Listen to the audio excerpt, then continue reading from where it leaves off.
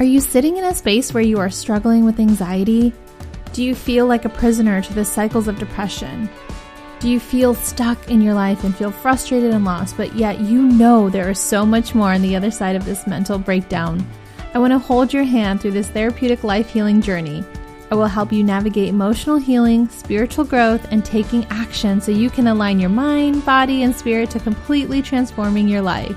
You are worthy of the life of your dreams, of stepping into your power and experiencing your breakdown as your breakthrough. Hey, I'm Adit. I'm a therapist, a mindset coach, and I want to partner with you so we can heal your life together. Welcome back to Therapeutic Life Healing with me, Adit, your host. I'm so glad you're here today. We are going to talk about boundaries, and I'm going to give you 3 tips/mindset strategies to really hold on to when you're setting boundaries. Before we dive in, I just want to thank you all for tuning in today, taking the time out of your busy lives to take some time out for yourself and really use this show as a way to support your healing, your growth, and your life's journey wherever you are. I welcome you. I am so proud of you. If no one has said that recently to you, I hope that you really receive that. And most importantly, I hope that you are proud of yourself. If you are tuning in, that is a good indication that you are someone who's invested in yourself, in your journey, in your well-being. And once we start taking care of ourselves and taking that accountability to heal, to grow, to really evaluate ourselves, then that really helps the other people in our lives. It helps so many things. It just doesn't stop at yourself. And of course, most importantly, it's about you. But when we start to heal ourselves, we really start to heal our communities. We help our families, generations to come. And so when you're doing this work, it's really just admirable. I really admire folks who take the time out to take care of their well-being, their mental health, and really take the time out to invest in their healing and growth. Now, without further ado, I just want to take also a moment to shout out some countries that are tuning in. I love seeing where you're listening from. So wherever you are in the world, I just want to take a moment to just visualize where you are, and thank you for tuning in. I do see on the podcast stats that you're tuning in from Japan, all the way out in Mexico, Portugal, hello friends out in Germany, in Canada, and my biggest folks who are tuning in are in the United States from all over in different parts of the US. Thank you. Friends out in Australia and New Zealand and Norway. Just want to thank you all for taking the time out to listen to this podcast show. Now let's dive into the 3 tips. Number 1, most of the time, many of us are quick to say yes when someone is asking of our time, when they're maybe inviting us somewhere, or at work, you're asked to take on a new project. There's a automatic response, especially for folks who struggle with people pleasing and just wanting to be nice. And oftentimes, we also think we don't have a choice, that we're forced to almost say yes. It just becomes automatic, and we say yes right away, even if we don't want to go, or if we don't think we can take on that new project for whatever reason, we just end up saying, yeah, sure, or I'll be there. It's these quick automatic yes. In whatever form you end up replying, it tends to be basically not slowing that down. And that's my tip for you, is slow down your yes. I'm not saying say no. I'm saying slow down and be intentional about what you're saying yes to. Often we're not really slowing it down enough to see, does it even fit in our schedule? Like, are we overcommitting? I know I'm guilty of that. I've double booked, triple booked myself sometimes, and the guilt that comes with having to cancel the other 2 things, it's just like far worse. And instead, if I just slow down my yes to really double check my schedule and get back to the person, I would have avoided all that. But I didn't. And when you know better, you do better. So next time when someone's asking you something, inviting you, or asking you to take on something or show up for them, just slow it down. Just say something like, that sounds really great. Let me get back to you soon about that. You could say also, let me double check my schedule and I'll get back to you. You could say, you can say no if you really do know that it's not something you have either the time or the space for. And so you can say no and, respectfully decline and say, thank you so much for the invitation, or I really appreciate you thinking of me. Unfortunately, I won't be able to attend. Unfortunately, I won't be able to come. Thank you so much for thinking of me for this project. I can't take anything else onto my plate at the moment.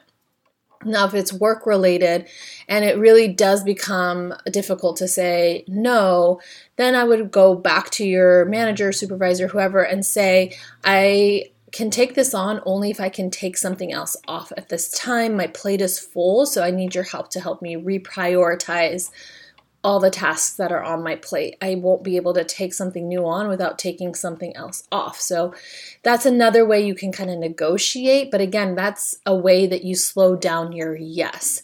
If you're asked to take on a project and you can say, I might need your help reevaluating how I can fit this onto my plate, and then coming back to them and saying, yeah, it looks like my plate is full and I need some support in reprioritizing taking this on, and so what else I can take off.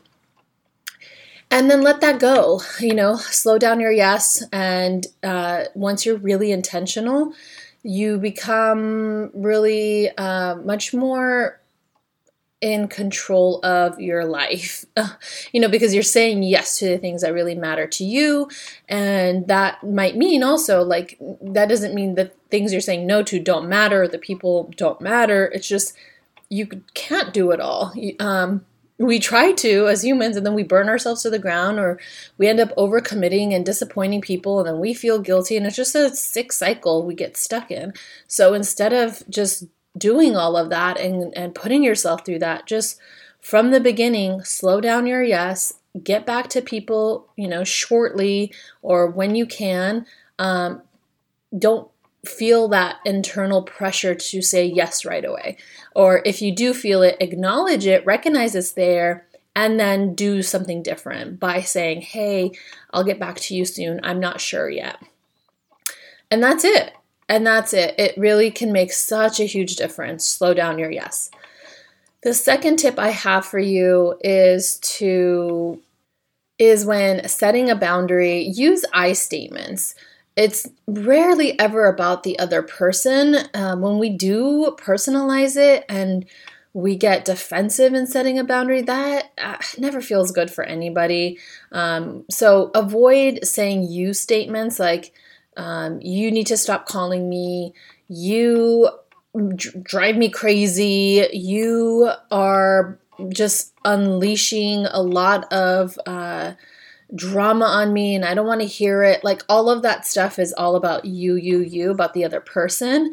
And rarely does that ever go well, right? So instead, I want you to remember using I statements. Setting a boundary is about you and what you need and expressing that. And boundaries are meant to keep people in your life. So it's really actually an invitation for people to be able to stay and meet you where you're at and give you what you need, and vice versa, giving that same respect back to other people when they're setting a boundary with you. If we can stop personalizing when people state their boundary, we can all be in a much more healthier place mentally, emotionally, in our relationships. So when you are expressing your boundary, you could say things like, I need some time before answering your call. I won't be able to pick up right away. I am currently busy, or however much you want to explain depending on the person. Remembering you don't have to over-explain yourself either. I do know that for some people in my life, I do like to explain. I like to share. I like to let them in, and that's information for them to get to know me more. So those are the closest people to me, the people in my circle, the people I talk to on a regular basis. So family, my husband, my best friends. Those are the people that really kind of get that more information because I want to give it. Now, whenever you feel pressure to, that's where you want to pull back, because not everyone needs to know your why. Not everyone needs to know why you're not able to get to the phone or to call them back, or for whatever reason you're setting that boundary. But remember, using your I statement and express what you need from them. And it's more about you. So you would say something like, I need to take this time to really reflect, and I won't be available for the next week. I can't at the moment take your call. I will call you back as soon as I'm able to. Things like that. If you want someone to stop complaining or, venting to you, you just let them know, hey, I'm in a place where I am emotionally not, again, depending how much you want to share, but I would prefer if we not talk about XYZ, whatever it is. I just don't want to hear that anymore moving forward in our conversation. It's not healthy for me, right? So you're stating the I statement, what you need, and set that and say that to them, because people don't know. So they're just going to keep doing what they're doing. And if you don't interrupt it, it's just going to continue to the point where you're going to build resentment, and it eventually pushes the person away, which is why boundaries is about keeping the people in your life. So the resentment doesn't build and the relationship becomes respectful, and both people know what the other person needs, and you can give it to each other rather than just kind of pushing each other's buttons, and eventually it turns into a fight, it ends the relationship. It never really goes well. Resentment is never fun to hold on to. And it doesn't help any relationship. So use your I statements next time setting a boundary. Express what it is that you need and say that to the person kindly, respectfully, and how they react to that is not for you to take care of. That's not for you. How they're feeling, is, again, depending on the person. I mean, you can be there in some way, but really that is for them. Oftentimes we worry too much about how people will react, but that's their work. The same way you're working on yourself is the same way other people need to work on themselves too. And if you continue to try to quote unquote rescue them from their feelings, and how are they ever going to learn, or how are they ever going to really, it's just enabling that cycle. So they're going to continue doing what they're doing, but instead let them sit in their feelings. It's okay if someone feels angry or guilty or sad or disappointed in you. You work on that for yourself, whatever feelings you feel from that, and they need to do the same for themselves. That is an interdependent, healthy relationship where we're not taking on each other's emotions to try to fix or solve. We're there to actually be a support system, but we're not there to be the holders of another person's experience. We're there to be a witness to it. And lastly, my third tip for you is more of a mindset to hold on to throughout setting boundaries, and just kind of a life tip in general, to remember that you own your time. No one else owns your time. So what you do with your time is completely up to you. That is your right as a human being to own your time. And of course, many of us have to work to live, to eat, to pay bills. So in some ways, we don't 100% own our time, because our employers, if it's not a job we love, we feel like, okay, well, I owe my time. But at the same time, you're getting paid, right? So you're getting a return on your time. And that's the thing to remember, is how you're choosing your time is going to be the thing that empowers you to have control over your life. When you give your time away to emails, to social media, to indulging in binge shows or whatever, if it's something you don't genuinely want to do, but you're doing it anyways, well, the other thing, whatever it is owning your time. So the email servers, the text messages, the phone calls, the Netflix, the whatever is owning you. But if you're choosing intentionally and reminding yourself, I own my time. So if I want to sit and binge, whatever show, I want to do that. Great, do it. And trust me, I have my shows I binge watch and I love it. If you don't want to reply right away to a text, this took me a long time, don't. I would feel so guilty the second my phone rang, the second I got a text, I'd be like, oh, I would think about it until I replied back. And I just didn't need to do that. I wish someone would told me the world doesn't end without, this like pressure to put on yourself to reply right away. People can wait. In the same way, if someone doesn't respond back to you quickly enough or, at the time you want, that's okay. Don't take it personal. They too might also want to just take their time, and when they feel ready to respond, they will. And the same way, just remembering like you own your time, other people own their own time, and don't let anyone take that away from you. You are in control of your day, you are in control of your time, and anytime you feel like you're drained, you're feeling resentment, that's a trigger, that's a teacher. It's a moment to reveal to yourself that somewhere in that you're not allowing yourself to own your time. Someone or something is owning your time, and that's probably what is driving you bananas. So look for whatever that thing is and work to interrupt that cycle and own back your time. With that, friends, I hope that this episode has been helpful to you. I want you to think of one person in your life, a friend, a family, a coworker, someone who would find this episode helpful, someone just like you who's on their healing and growth journey, and share this episode with them. Copy the link, send it in a text, and let them know why. This is a great way to connect through a positive means with each other. We need more of that in the world. Let them know why you're thinking of them for this episode, what maybe stood out to you, and have a conversation about it. It's a great way to open up dialogue with your friends, with your family about boundaries and about what they need, and then gives opportunity for everyone in the relationship to share what they need from each other.